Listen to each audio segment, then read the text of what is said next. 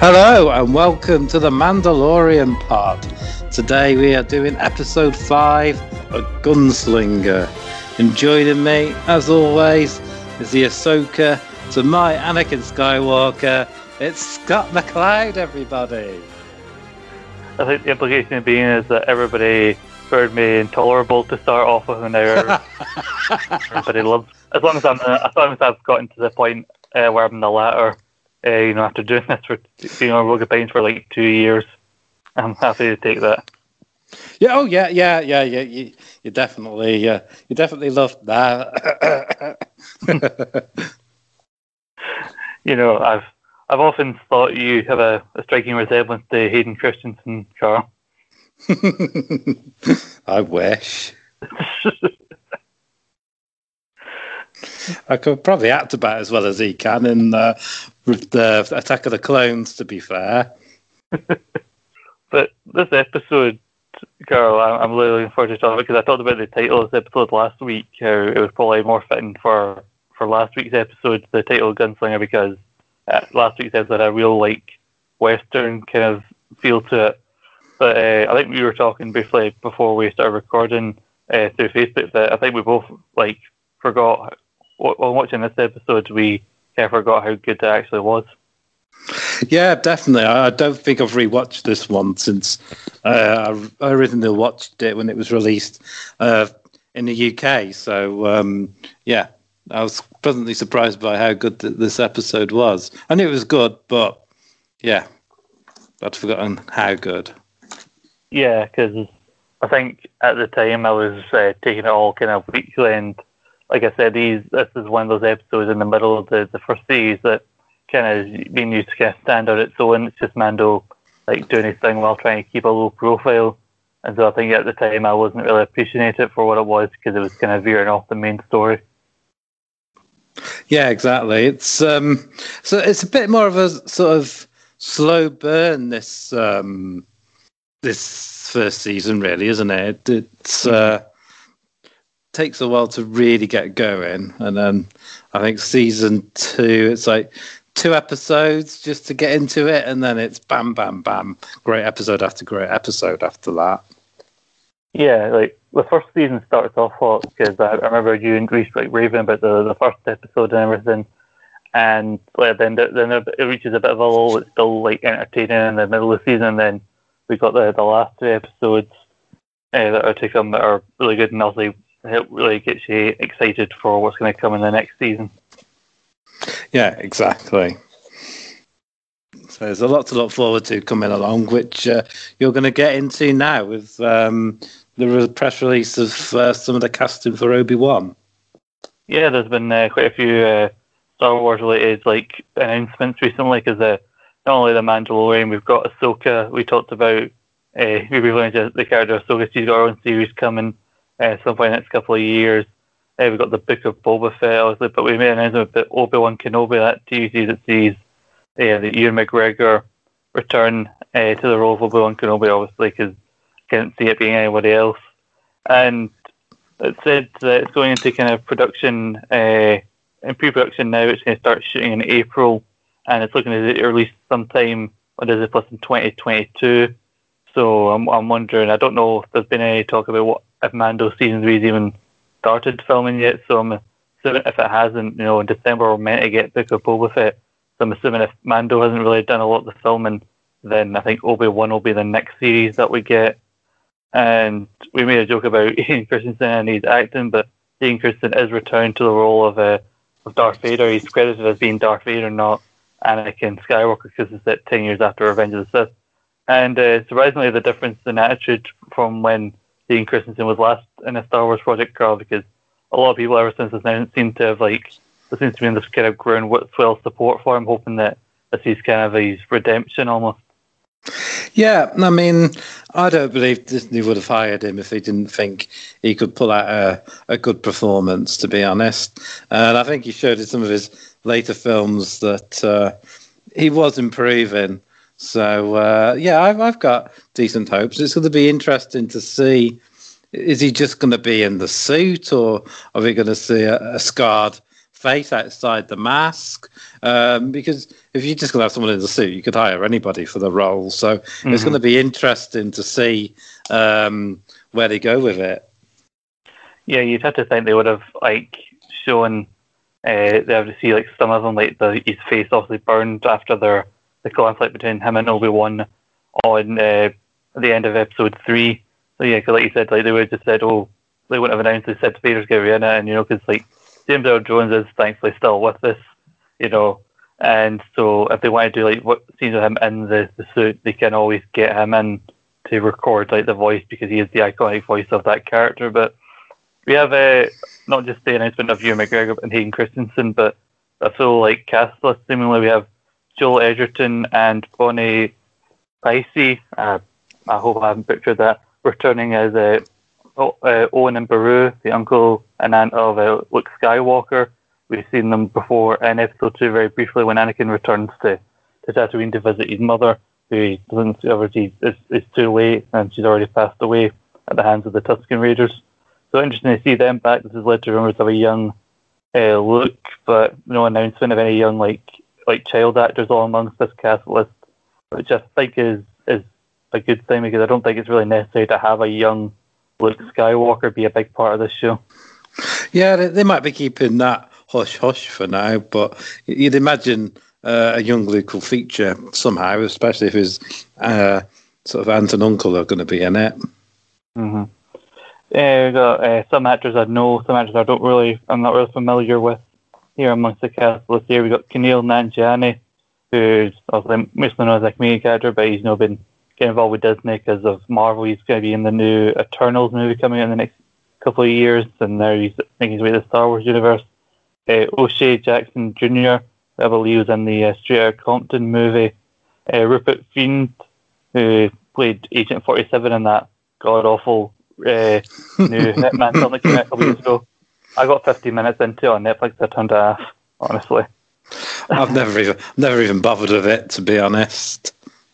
But he's in it, and just the image that's been used for him on this cast reveal, he just immediately screams, "I'm playing the villain in this." If there is a real villain outside of Hayden Christensen obviously being Darth Vader, you got to think there's going to be some low level on Tatooine villain, kind of the kind of characters that Mando would run into in the odd episode that he plays, so that Ewan McGregor's character's got some other conflict they run into.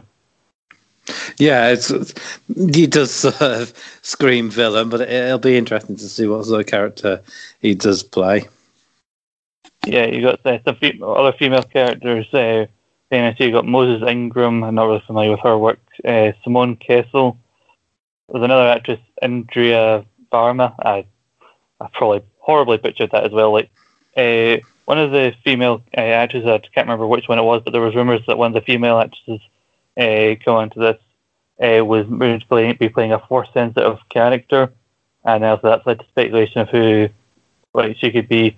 And I believe that one of them is going to play potentially Simone or Andrea, if that's how you pronounce it, that one of them might play an Inquisitor, who, if you guys are fans of the Jedi Fallen Order game or the Star Wars Rebel TV series, there are a group of dark side force users trained by Darth Vader to help hunt down the remaining Jedi. So I think that could be get some scenes of Hayden Christensen, Darth Vader training an Inquisitor, who then also gets to come face to face with Obi-Wan in a later episode.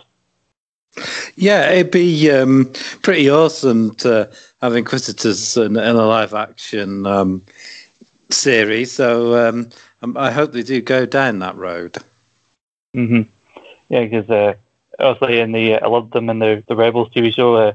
I believe the Grand Inquisitor in the Rebels TV show was voiced by Jason Isaacs of the Harry Potter franchise, and Sarah Michelle Gellar voiced the female Inquisitor in a later series, which is funny because her husband, Freddie Prinze Jr., was also a main character in Rebels. I don't know how many episodes. I've heard talk that it's only going to be a 6-episode series. I don't know if they have plans to do more than one series of this. Also, there's such a large space of time between episodes 3 and 4 that we haven't really seen Obi-Wan Kenobi, and so you could do quite a bit here. I don't anticipate too much lightsaber wielding from Obi-Wan Kenobi. Maybe the odd episode you'll get it. like if there is an Inquisitor, you'll get the odd fight with her, but I don't think Obi-Wan Kenobi will be using a lightsaber a lot in the show because he's probably actually trying to keep a low profile on Tatooine. Yeah, and it might contradict a lot of things that was said in the first film as well. When Bradley hasn't used a lightsaber for years, and he hasn't heard the name Obi-Wan for years, so they're going to have to either ruin continuity or tread carefully.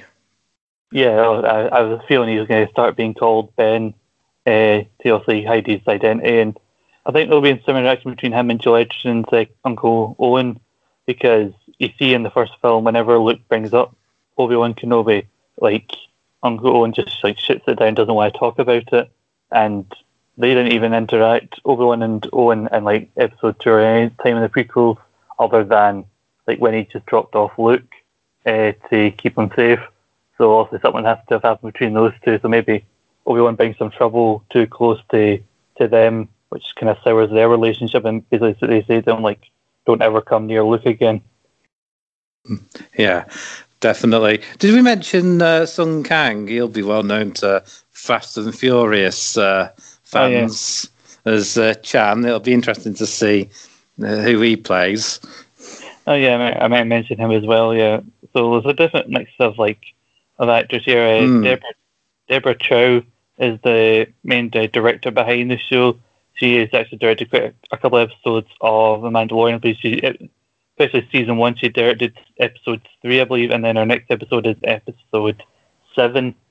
So 2 kind of strong episodes from her. So she's going to be behind the series, and I'm looking forward to. Also, I've been wanting to see Obi-Wan I've been wanting to see Ewan McGregor come back to the role of Obi-Wan for a while. I can't think of him as anybody else, even though he's been in so many different things. Yeah, I'm glad he's coming back to reprise the role, and I'm going to be interested to see if they age him, because he's a fair bit younger than Alec Guinness when we saw him on episode 1. I know it's a few years away yet, so it'll be interesting to see what he looks like during this season. I think also they've given themselves some room by saying it's at least 10 years after Revenge of the Sith. Obi-Wan was a bit older, he had the beard, he was also the wiser Jedi Master with Anakin under him. And obviously it's been some time, it's been more than 10 years since he last played the character, so they are given that room, and also they want him to start looking older. I wonder if, like you said, the beard and that will start to get more greyer as the series goes on, so he starts to look more like Alec Guinness, because I believe there was one episode of Rebels season 3 where Obi-Wan does appear because Darth Maul finally tracks him down, and they animate him to look more like old Ben Obi-Wan Kenobi. And I always thought, I remember there were rumours that they were actually going to try and do a Obi-Wan film trilogy at some point, which I think they decided that's probably not the wise thing, and decided to give him this TV show as a better way of doing it. But I always hoped that they'd have a live action version of Darth Maul coming back to hunt him down, but instead they gave us that in the Rebels TV show. Yeah, and it was quite anticlimactic, wasn't it? Because Obi-Wan struck him down quite easily in the end, didn't he, as well?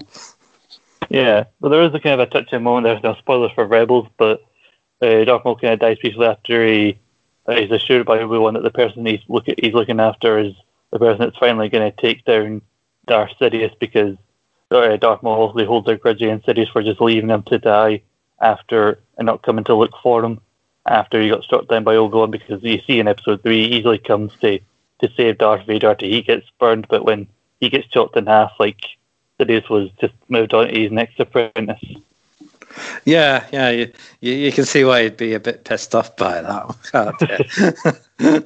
Yeah, so that's going to be coming out sometime early 2022. Another TV show we're going to get a lot sooner than that is a show that I asked a question about in my animation round of our recent Rogue Opinions TV quiz. That is the new show The Bad Batch, which is basically an animated show, a kind of a spin-off to the Clone Wars TV show. It is going to be headed up by Dave Filoni, who's actually the director of the episode of The Mandalorian that we are going to talk about. Some people are probably thinking, geez, if I was here for a Mandalorian review, we'll get to it. But it's very interesting. This is Clone Force 99. They were introduced in the 7th season of the Clone Wars. They were across the 12 or so episodes of the final season of Clone Wars, there are three main stories of the show. There's the first part, which introduces the Bad Batch, and then there's a bit with Ahsoka being on the run and considering whether or not to come back to the Jedi, and then there's the final bit with her and Maul, and then if you haven't seen the final episode of the Clone Wars, I say check it out because it so perfectly blends into the start of Order 66 happening. It's just a fantastic piece of television, even though it's just animated. But yeah, the Bad Batch, there are 5 defective clones. There were 4 at the start of the Bad Batch, but they rescue a 5th one during their arc in the Clone Wars, and who's been experimented on, so he goes off with them. And basically this is after the Empire is starting to take over, and basically these defective clones are basically ordered, I think, to die, and they basically go on the run, and basically they're basically trying to find their way after the fall of the Republic and everything. The full name of the characters are Wrecker, Tech, Crosshair, Hunter, and Echo. And what's impressive is that in the TV show, they're all going to be voiced by the same actor, D. Bradley Baker, who voiced the majority of the clones in the Clone Wars series. Yeah, I hope he gets a big paycheck for doing all that work. Well, I looked at that because I know he's done a lot of voiceover work. He's been in like the SpongeBob, Phineas and Ferb. He's actually most high-profile voice work outside of the Star Wars is he's actually the voice of Klaus, the fish, in American Dad. Oh, he is, isn't he? I knew that name from somewhere. Mm-hmm. What's strange is that there's like only 3 episodes currently listed on IMDb. It's going to start airing weekly, starting May the 4th, obviously International Star Wars Day, so that's a nice touch. And also, it's going to credit this show. Fennec Shand is appearing, voiced by Ming-Na Wen, who appears as her debuting as her in this show. She's going to be a part of Mandalorian, and also she's in live action as part of Book of Boba Fett. And in this episode, we do get allusions to her past and the things that she's done, which I have a feeling we're going to get a glimpse of in this TV show. Yeah, it's going to be exciting. It's nice to have familiar characters on board and voiced by the actual actress who plays her in the live action. So that's always cool. Yeah, I mean, the only other time I can really think of a character voicing a character in animation than playing them in live action, other than this, is kind of also a Star Wars related one with Katie Sackhoff voicing and playing Bo-Katan in The Mandalorian. She'll be here in season 2. Looking at the cast list, there's not a really extensive cast list. We know Admiral Tarkin, not exactly Grand Moff yet, will be appearing in the show. He's, I think, the one who gives the order for them to be killed. And also we get Saw Gerrera, who was played in live action by Forrest Whitaker. He's not being voiced by him here, but Saw Gerrera is going to be in this TV show as well. So there's all these different links to other Star Wars films in this TV show. Even though it's only going to be 3 episodes, I'm still looking forward to it. Yeah, I am as well, actually. I'll definitely be watching it. I'm surprised it's only 3 episodes. I thought it'd be more than that, unless they expand upon that in time.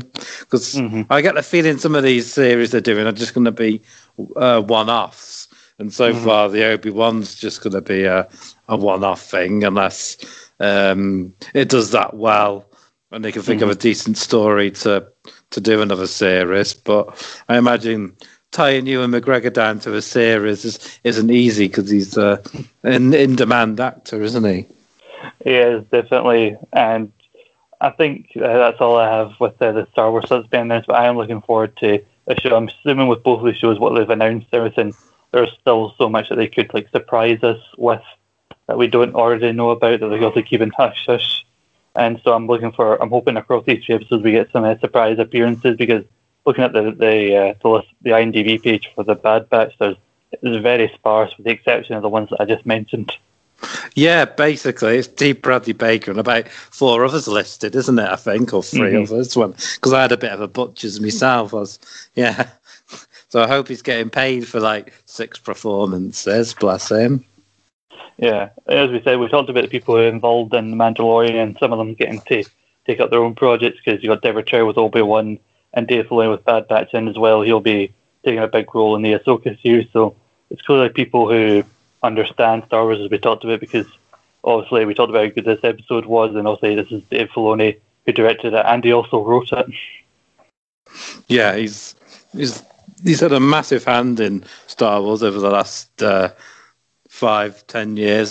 So I think we're in good hands. And when you see all the other stuff Disney are producing, Mandalorian's been great, WandaVision and Falcon and the Winter Soldier so far has been really good. So I think it's justified to get excited and look forward to these incoming programs. Yeah, I think before I hand it back to you so we can dive into the episode, what I love is, even though this is only 3 episodes, Mandalorian each season seems to be 10. I don't know what Book of Boba Fett's going to be in. We said potentially 6 for Obi-Wan. The thing with Disney Plus, I've seen it with the Marvel shows. WandaVision only had 9 episodes, which is usually an odd number for a TV show. And Falcon and Winter Soldier, which you just reminded me, work on this on a Friday the day it comes out. I've still not watched it yet, so there's my viewing after this. But Same. it's only got 6 episodes, so unlike the Disney Plus, they're expanding with like the length of the series is like only going as long as the story that they plan on telling suits it.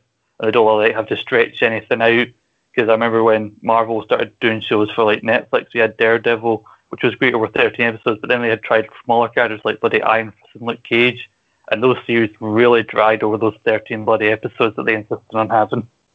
Yeah, they really did, and it's probably why some of the other ones didn't fare as well as Daredevil, because Jessica Jones was another one. I enjoyed the first season, but the second series, it really seemed like you didn't need 13 episodes. Probably 6, maybe 8 at a maximum probably would have sufficed.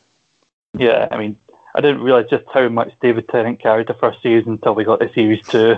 And oh God.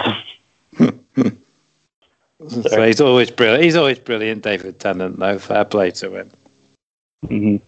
Well, I'm sure there'll be people who are basically tapping their watch like, are you guys going to talk about the episode? So I'll hand it back to you.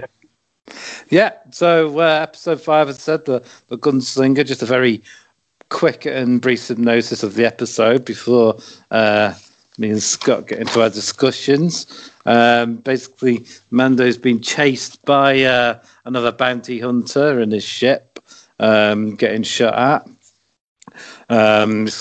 Suffers quite heavy damage to one of his engines. Luckily, he's able to outmaneuver the bounty hunter, comes up behind him and blasts him into oblivion. But this means Mando has to land on Tatooine and get repairs. He meets, say this name right, Peli Motto, who offers to repair the ship at a price, even though she's got droids. And again, we get another bit of his fear and dislike of droids. Just keep the droids away from my ship. Surprisingly leaves Grogu on the ship, obviously not expecting him to be found, as he goes to look for a job so he can pay for these repairs. Meeting a very sort of novice bounty hunter by the looks of it at first. I have wrote his name down, but I can't bloody find it in my notes now. Bloody hell. Toro Calican. That's it. I find it now. He tells Mando he's looking for an assassin and sort of Marine called Fennec Shand, played by Ming-Na Wen. As we mentioned earlier, he's also coincidentally going to be reprising that role in the upcoming Bad Batch series. And basically, they track Fennec down and apprehend her. One of their, I think they were on like those bikes, weren't they? Mm-hmm. Yeah, they're on their speeder bikes. Yeah, one got damaged or lost. So Mando left Calican with Fennec Shand as he went to find a ride, a dewback, which they'd spotted earlier on. And Fennec Shand sort of convinces Calican that Mando is actually a more valuable bounty than she is. He's a wanted man for him and his bounty that he's gone on the run with. So you think he's going to sort of team up with Fennec, but he actually double crosses her and shoots her, leaving her for dead. goes back to the garage and apprehends Pele and Grogu to try and get Mando, but Mando was too good for him, and obviously ends up winning the day. But that's a very brief sort of rundown of the episode, but it's really enjoyable, actually. I think all the side characters play great parts. Particularly love Fennec Shand. I mean, she's always a great actress. When people might know her from the Marvel series, Agents of S.H.I.E.L.D., played a great character in that. Yeah, did she also voice Milan as well? I believe she did. So, like, 3 of her main roles that people know her from are all stuff owned by Disney, which shows how Disney is clearly taking over the world. It does seem to be. It does own a lot of stuff now. I've never watched Mulan, so no, I didn't realise she was the voice of her. I believe she is. I know she's voiced a key female character.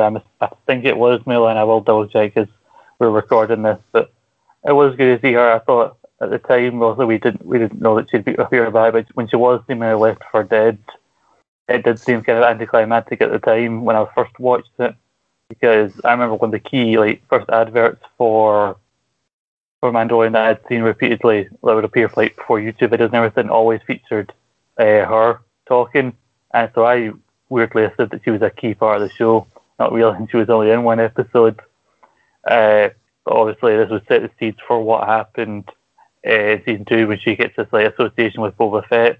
And something that I picked up on only in the second time watching, where they track her is they said beyond the Dune Sea, because they're on Tatooine, where I believe the Dune Sea is close to where the Sarlacc pit was in episode 6, which makes sense why Boba Fett is the one also to find her, and also that starts their partnership.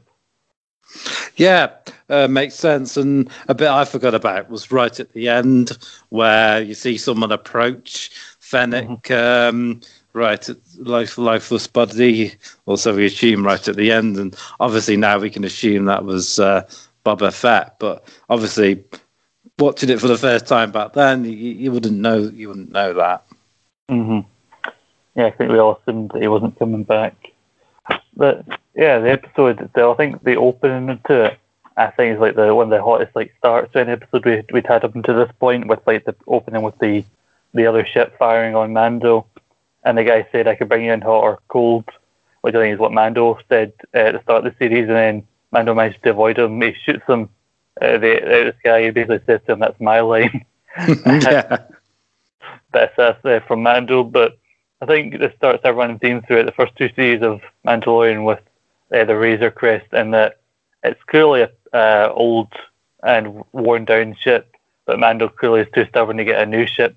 He's clearly got some attachment because it's constantly needing work done on it. Yeah, he's always crashing it. We see in a couple of episodes of season 2 where it's barely sort of flyable. I mean, if they have MOTs for those ships, I don't think it'd be passing them. No, at all. I'm sorry if anybody, by the way, can hear my dog in the background barking constantly. He's just been brought back up, and he just likes to look out the window and bark at people as they walk by the house for some reason. I can't pick anything up, so we might be all right on that account.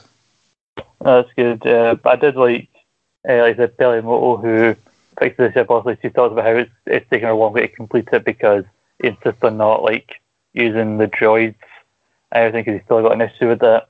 And also, he's got to find a job, which is a bit more difficult for him, being that he's basically turned his back on the guild. And they're going through Tatooine, which I thought was kind of nice that they eventually came back to Tatooine, because there are a lot of the planets. There are a lot of similar planets in the Star Wars universe. There's 4 types of planets you visit: ice, desert, forest, or just one that's basically built up a giant city. Those are the 4 main planets, and they all look very much the same. So more often than not, when it's a desert planet, you think, is that Tatooine? And usually it isn't, but it's good that they came back.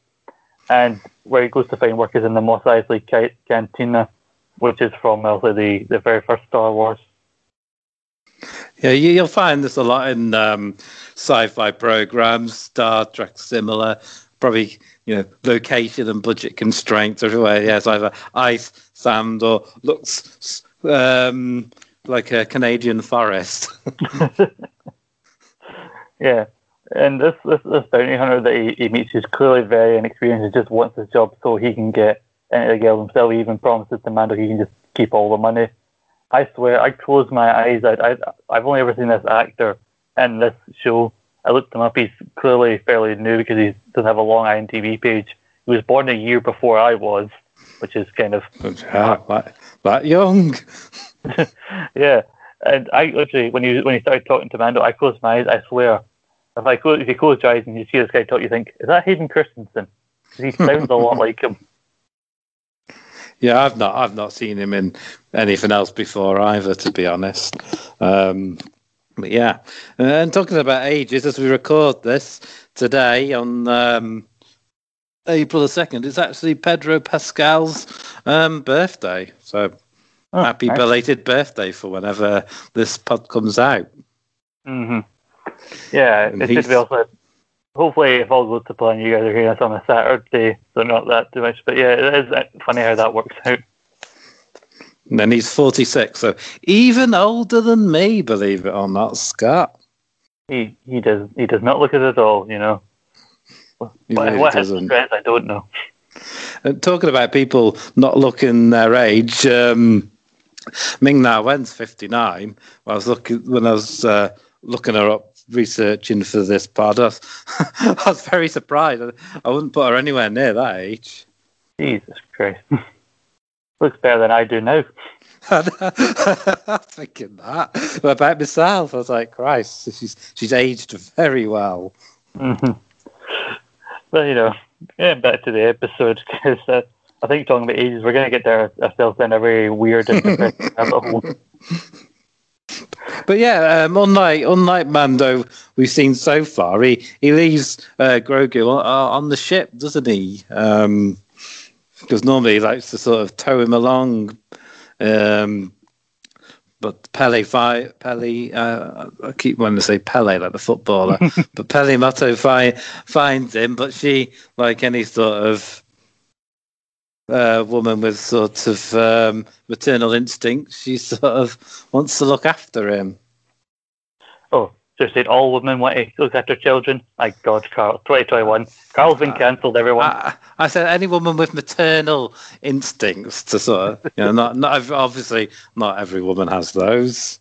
Of course, I get what you're saying. Obviously, at first you just hear something on the ship, she even gets her blaster as well, and she's kind of holding on business to say, what the hell is this thing? So I've been outed as a sexist on episode 5 of the Mandalorian pod. I mean, Carl, you've had a few close calls. I mean, must we bring up your Hideo Itami incident? No. We'll bury that as deep as we can. The character that of Toro, who's working with Mando, not to move on too quickly, but Pele kind of basically trying to use the sales to try and make sure she gets the rest of our money from Mando, but Mando's like, I've got a job. And Tor briefly sees him with the tail before they see off on their bike, but I know he's probably meant to. But I remember, didn't find it as much watching it back, but at the time I thought, this guy is really annoying. He is, isn't he? Yeah. Another thing to note is Mando knows of Fennec Shan straight away, and he knows how dangerous she is. He warns him, "You're a dead man if you go after her alone." Mm-hmm. So basically, he's one having to basically tell him what to do because he doesn't know what the hell he's doing. Like he said, if you go after yourself, he's got the tracking fob on him, and Mando's saying, you get two speeder bikes and give me the tracking fob. But he doesn't trust Mando, so he actually smashes it. He says, "Don't worry, I've got it all up here." Basically, Mando can't leave without him and try and claim the money by himself, which is just again shows how much of an idiot and how inexperienced he is. But you talk about Shan basically being an assassin. She's worked for all the major crime families and said, including the Hutts. And as I said before, that kind of background I think will be explored quite a bit in the Bad Batch series when that eventually comes out, because there does seem to be like a scene of her character being chased by some of the guys in the Bad Batch at the start of the trailer that came out recently. So I should see how that turns out.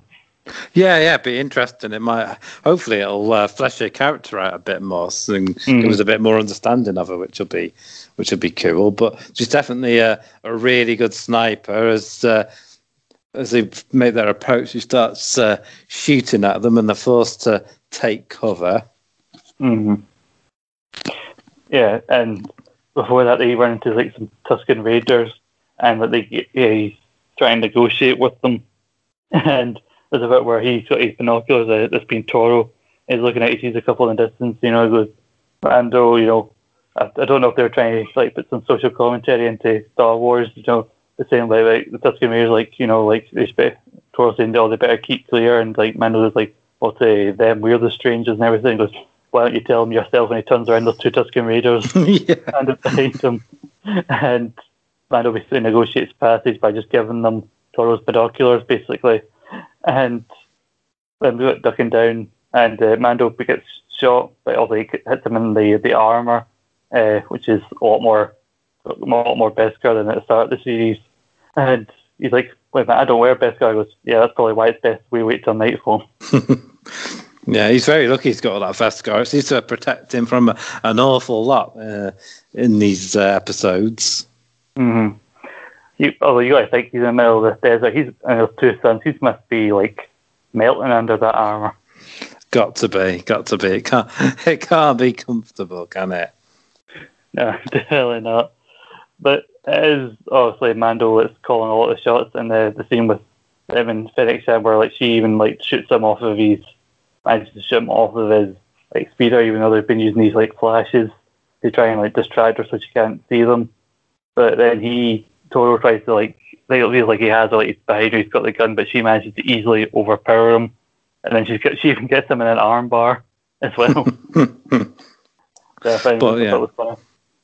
But luckily for Toro, Mando's got the drop on her, and he points that sort of, I don't know what it is. It's like a big, long, sort of snipery type of weapon, isn't it? It's I don't know what you call it. It's cool though. Yeah, I just wrote a sniper rifle in my notes because I assumed that it's also got some other name, but it's basically a more space version of what a sniper rifle would be. Yeah, I do like what she does with Mando, because she likes him. It's been a while since I've seen another Mandalorian, and she asks him if he ever been to Navarro, and we tries to gauge him his reaction, like when she says that, because Navarro's also where he was made as a child back to, and everything went down in episode 3, and then that gets her to think like maybe he is the Mandalorian that I heard about, and that's what she tries to use with Toro to try and get me like turn on him. Cause, like, the price for him, the price of his armor is worth more than like the bounty on me. He's like, it's not about the money. Yeah, but if you bring in him, he'll delete you in the guild immediately because he's a traitor and everything. And I hear he's got some child, and then that leads to the thing where, like, because he doesn't have much interaction with child, he just looks at it like, what the hell is that when he first sees it? But now that's basically giving him reason to think that Mando is who, like, Fennec Shand says he is.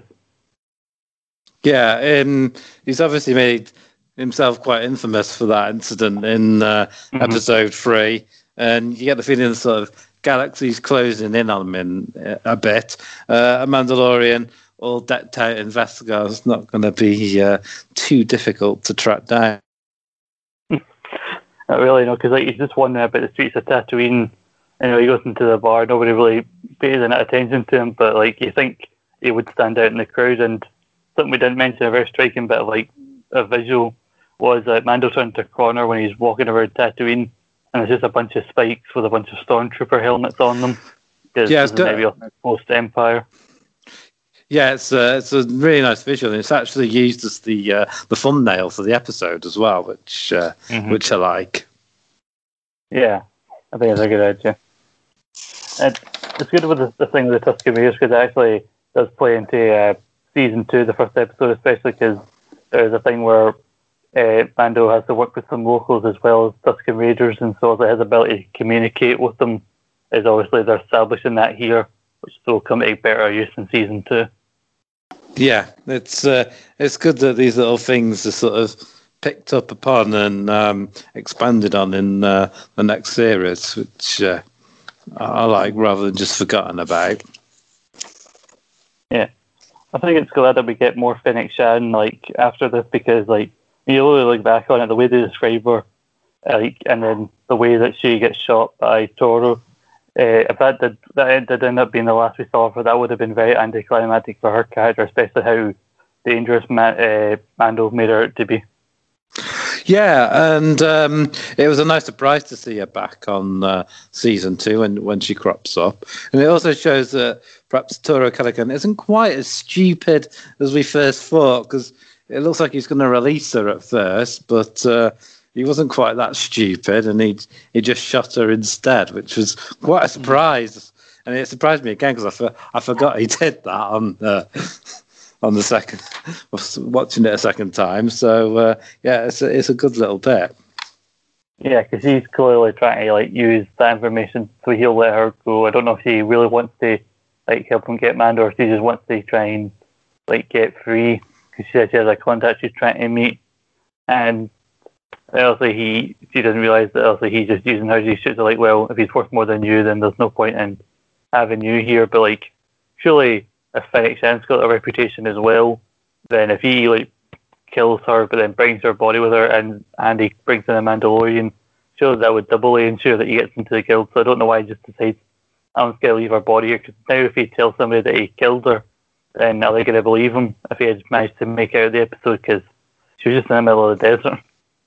Yeah, no, yeah, I'd have thought bring in both personally, but there you go. Perhaps he's only got room for one, or he thought 2 would be more trouble than it's worth. I don't know, but I don't know. I don't think it'd have lasted very long as a bounty hunter on his own personally. So No. if it had all panned out for Caligan, I don't think it'd have lasted very long. I mean, Mando easily outsmarts him at the end of the program. Yeah, because I think he's still got a charge left. So like when Mando was like, he has like Peli and the child at gunpoint, because Mando goes out to see like some like little creature. I can't remember. I forgot to nail down the name of the creature that he saw a rider kind of dangling from, who's clearly been killed, probably by Shadow. The Dewback it was. Yeah, the Dewback, and he goes out to find that because obviously there's only one speeder. And he's forced to walk as well because, you know, Toro doesn't trust him. He's not leave them in the middle of nowhere by taking his speeder. And so he eventually comes back and sees Shan there, and he leaves her as well, assuming that by now she's already like dead. And so he leaves to find. So he goes back to like the hangar where his ship is and sees that he's got Peli and the child at gunpoint. And then like he tries to get Peli to cuff him, and then she sees that he's got one of the charges left. And then that easily allows them to just shoot Toro quite easily. Again, I think it's meant to show how much more skilled Mando is than him. But I remember at the time thinking it was quite anticlimactic, because like the episode's like 35 minutes long, and like the core of it where they're in the desert like hunting Shan and then trying to outsmart her, that's all really good. But obviously it felt like at the time that they rushed like the final little bit between Toro and Mando. Yeah, I can see your point in feels a little bit rushed, but when you give it a bit more thought, it's just showing you how much smarter and sort of superior Mando is to not just Toro, but a lot of the others as well. When you see him in fights and that, he does defeat most people quite handily, doesn't he? Yeah, he had the fight with Cara Dune. That's really the most in trouble we've seen him like in a one-to-one fight, because it kind of seems kind of even before Baby Yoda showed up, or Grogu or the child. Fucking call him whatever you want. You know who I'm talking about. Then we don't know like who would have came out on top of that one, but yeah, that's the most like in peril we've seen him, and even that was kind of still even. So again, further shows how like skilled Mando is. I think next episode, where he takes out quite a few like people at one in quick succession in the next episode, even though I know you said it's not one of your favourite ones, not mine either, but I think these are kind of the examples we need to show how like obviously skilled as a bounty hunter he is. Yeah, well, maybe it's going to be like some of the others, and I'll appreciate episode 6 a bit more on a second watch with any luck. But yeah, we'll see when I get to it. Mm-hmm. Yeah, and it manages. I don't know. Do they really say? Do we know where he gets the money from? Because he then produces like the money for his ship, even though like he shouldn't have been able to have got the money if it wasn't able to turn Shandon. So where is he meant to have got the money from? He takes it off Toro Callaghan. Oh He's yeah, got like a little purse strapped to him, and I had to fast forward back a couple of beats because I was like, where did he get that money from all of a sudden? But yeah, when he takes him out, he sort of plucks it off him and then hands her the money. So he served his purpose quite well, Callaghan, for the Mando. Yeah, pretty much. So he turns out to be more valuable than Shan did because obviously he wasn't able to collect the bounty on her. And talking about Grogu, that he played a very limited role again. This episode, he's left by Mando to kind of sleep in the ship, and then wasn't expecting him to wake up. He does seem concerned when he walks back, and he doesn't see him initially because Bailey's got him in with her. And then obviously he's been used as a to kind of lure Mando in by Toro at the end, and then obviously before he quickly saves him. So there's this kind of little portion of the series where Grogu a lot of the time is used as kind of a plot device almost for Mando, where he's just been used to motivate. And but like Grogu is going this way, so now the man has to go after him more. So and so is trying to get to Mando, so he's going to try and grab Grogu and threaten his life. Yeah, he's does feel a bit on the sidelines for some of these episodes, but as we approach the season finale, he gets a bit more, especially season 2. He gets a lot more to do, doesn't he, Grogu? And there's a fun little line I forgot about, which just remembered that Peli says when she first finds him, she's like, "Well, we can charge him more for looking after you now." It's funny as I mentioned that I think "warp rat" seems to be the most common insult in this universe they're creating, because Mando calls Grogu that in the last episode, and then when Mando leaves after basically being kind of abrasive towards Peli when he first started fixing the ship and saying like no droids as he leaves, she calls him a womp rat as he leaves. It's obviously their go to insult that one. Yeah, I mean, to be fair, I don't know when I talk about Grogu not having like a big role. I don't really know what I was really expecting from it to do in this episode, because he obviously doesn't speak the same language that Mando does, or even at all, because he's still like technically a baby, so I don't think he really speaks at all, even though he understands sometimes what Mando says. And obviously, they're not wanting to use his abilities like every episode, so there are going to be episodes where he has to take this part in the sidelines. Yeah, I don't want to spoil anything for season 2, but we do find out he has had a fair bit of training though, so he's obviously, even though he can't talk yet or whatever, he's obviously got some. He's I'm trying to find the right words. He's obviously capable to some extent. Mm-hmm. Yeah, definitely. Yeah, the episode overall, like, it's kind of wrapped up as in the words of Homer Simpson, it's wrapped up in a neat little package, because like you've got the thing with Shad, but that quickly it's like you're suddenly swerved on that, where like suddenly it seems like she's dead, and then Mando has to race back to stop Toro, which is easily dealt with because he's a lot smarter than him, as we've been led to believe throughout the episode. And so I think also if it went on longer, we'd probably be thinking like, well, we've been told this whole episode that he's an idiot, why is he holding his own with Mando? And then also we get the thing that I forgot about by the time season 2 comes around, the whole tease, like someone bends down to see who to check on Shand, and obviously you only see like the mid part of them, like before you can see any more of them, the camera like cuts to black, so we don't know who that is. Yeah, and it was an intriguing little tease on first watch to who it could be and what could happen. And I actually never gave her a second thought until she showed back up on the second season, and I was like, "Oh, she's back." Mm-hmm. Yeah, I remember the episode that she does appear in. They do show her briefly in the recap that they're previously on. at the start of the episode, and I had a really big, oh yeah, I remember her. I see. I always skip the recaps. I've learned not to, because like sometimes I've learned that it's not just a previous episode. Sometimes it references an episode from like the earlier season, or one from a couple of episodes ago that I've probably forgotten, which I'm more likely to do now that I don't like binge these episodes. I'll watch them like week to week.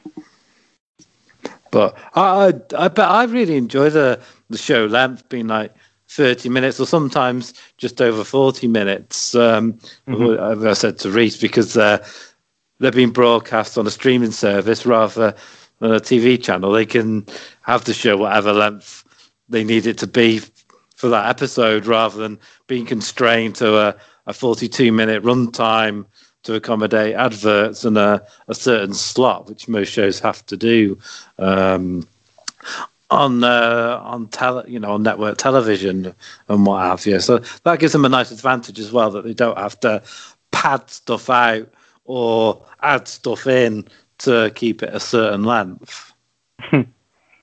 Yeah, and it just breezes by 40 minutes. These episodes are so good. Apparently, they reckon the Obi-Wan ones are going to be closer to an hour by all accounts. Yeah, I think obviously the shorter the series run, like the 6 episodes thing, you understand. So like WandaVision was around the 40-odd minute mark, and some episodes did feel a lot shorter than they actually were. Yeah, because they're about 10 minutes of credits, though, weren't they? Yeah. And to be fair, the Mando credits do go on for quite a long time as well. But the theme song is still quite good. But with WandaVision, there's still 9 of them, but then Falcon and the Winter Soldier is a bit longer in the episodes because it's only 6. So I think with how many episodes are on the series, you can understand that. But there were a few episodes in season 2 that I thought were far too short, which I got annoyed at, because I thought, like, I don't know when I'm going to get more Mando. And then I remember the final episode of season 2 was much longer, and I thought, oh, good, they're getting cram more in before it goes away again. Yeah, definitely. It does. I think it's always a good thing, though, if it leaves you wanting more, rather than some series and shows overstaying their welcome, whether it's runtime or just too many episodes in the season. Mm-hmm. Because a lot in America, they like to have like 22, 24 episode seasons, and you end up with a lot of filler episodes because of that. Yeah, so like I said before, like they're able to, not just because it's a stream platform, but because like with each show, they're able to, like, depending on what the story they want to tell with the series, they can like limit the number of episodes. And I remember ages ago, like I think it was when there was a couple of episodes left of WandaVision, me, Jimmy, and Nathan were doing a podcast where we were like chatting about the Marvel shows, and the idea, like, with these shows, like they can either choose to tie them into the films, and then do another series, or these series can be like one-offs if they choose to. I think it goes the same for Mandalorian, even more so, or like the other Star Wars shows, because they don't need to be tied into the main like shows. They can have references to them, like ones we've mentioned in the last episode. But these shows can like run for as many series as they need or want them to. Yeah, 100%, and hopefully they'll know when it's enough, and not carry it on for the sake of carrying it on. Like, we've lost. Apparently, there was like a 4 or 5 season arc, but then executives, because the show was so popular, wanted more series, so they had to sort of pad it out and add more series to it. Yeah, it's weird. So you don't want it to go too long unnecessarily. Yeah, certain series creators, like before they start a show, they have an idea of how many series they want to have, because they know that'll be the perfect amount of time to tell their story or whatever. Because I remember Supernatural, that went on for like 15 series in the end, but that was originally only meant to be 3, and then it got changed to 5, and then just started going on and on because of the popularity of the show. But also, I think Brooklyn Nine-Nine, I believe, it's going to have a season 8, but then that might be the last one, because the number of episodes they're going to have in season 8 will round up to, I can't remember how many episodes that'll mean the show have had overall, but the show creators apparently before starting said that was the perfect amount of episodes they wanted to have, and that they thought they could tell everything they needed to in those number of episodes. So it's nice when like show creators have like this idea before they start making a show, and like you said, unlike other shows like Lost or other shows you can think of, like, or like fucking Dexter. That just jumped off the top of my head. Like, shows don't go like outstay their welcome. Yeah, 100%. Well, yeah, really enjoyable episode. This, what would you give it as a rating out of 10, Scott? I think I thought if we were rating it as like season 1 was happening at the time, I would have rated it a few more like lower than I'm going to rate it now. I'd say a solid 8.5 out of 10 because it's a better episode than I remember it being. But it's also like when I think of my favorite episodes, it doesn't really immediately jump out. So for what it is, it's better than I remembered it being. But I know there are better episodes. Yeah, I'll give it half less. I'll go 8 out of 10. It is a really enjoyable episode, but it doesn't quite stand out, as you say, to the proper great episodes that'll be coming up. Yeah, when we look back on it as we are, with the idea of like things that it kind of almost sets up, anyway, especially with Shan being involved, then you're able to like have a different perspective than when you're just watching it for the first time. Yeah, exactly. If we didn't know Fennec Shan come back, I might have only given it a 7, perhaps. But yeah, no. Yeah, first time I watched that, I probably would have given it like maybe a 6 or something like that. But it's nice. It's nice to go back and watch it again and see how things pan out in retrospect. It's well worth going back and rewatching. Yeah, I definitely agree with that. So, Scott, are you ready to go with your plugs? I am ready indeed. You can follow me on Twitter at ScottMcLeod1996. Follow Scott and Paul's Rambling Podcast at SP Rambling. This weekend we're trying to record the first part of a long, 2 really long podcasts catching up on everything on it with Impact because we kind of let that slip. So part 1's going to be the February and March kind of Impact Plus specials and everything that's going on around them. And then part 2 will be covering Hardcore Justice, which happens on the 10th of April, and a preview for Rebellion will be part 2, and then we'll review Rebellion sometime early May. So we're also trying to catch up on everything that's been going on with Impact Wrestling. Eat, Sleep, Suplex, Retweet at Suplex Retweet. I've got some stuff going on there. I recently hosted the week's episode of their show, ESSR Central, which is basically their weekly news show and everything going on. We talked about obviously the new inductees to the Hall of Fame. We talked about the new IWGP World Title and a bunch of other things. Feature shows, we got a show coming out about the best moments from the Raw after Mania.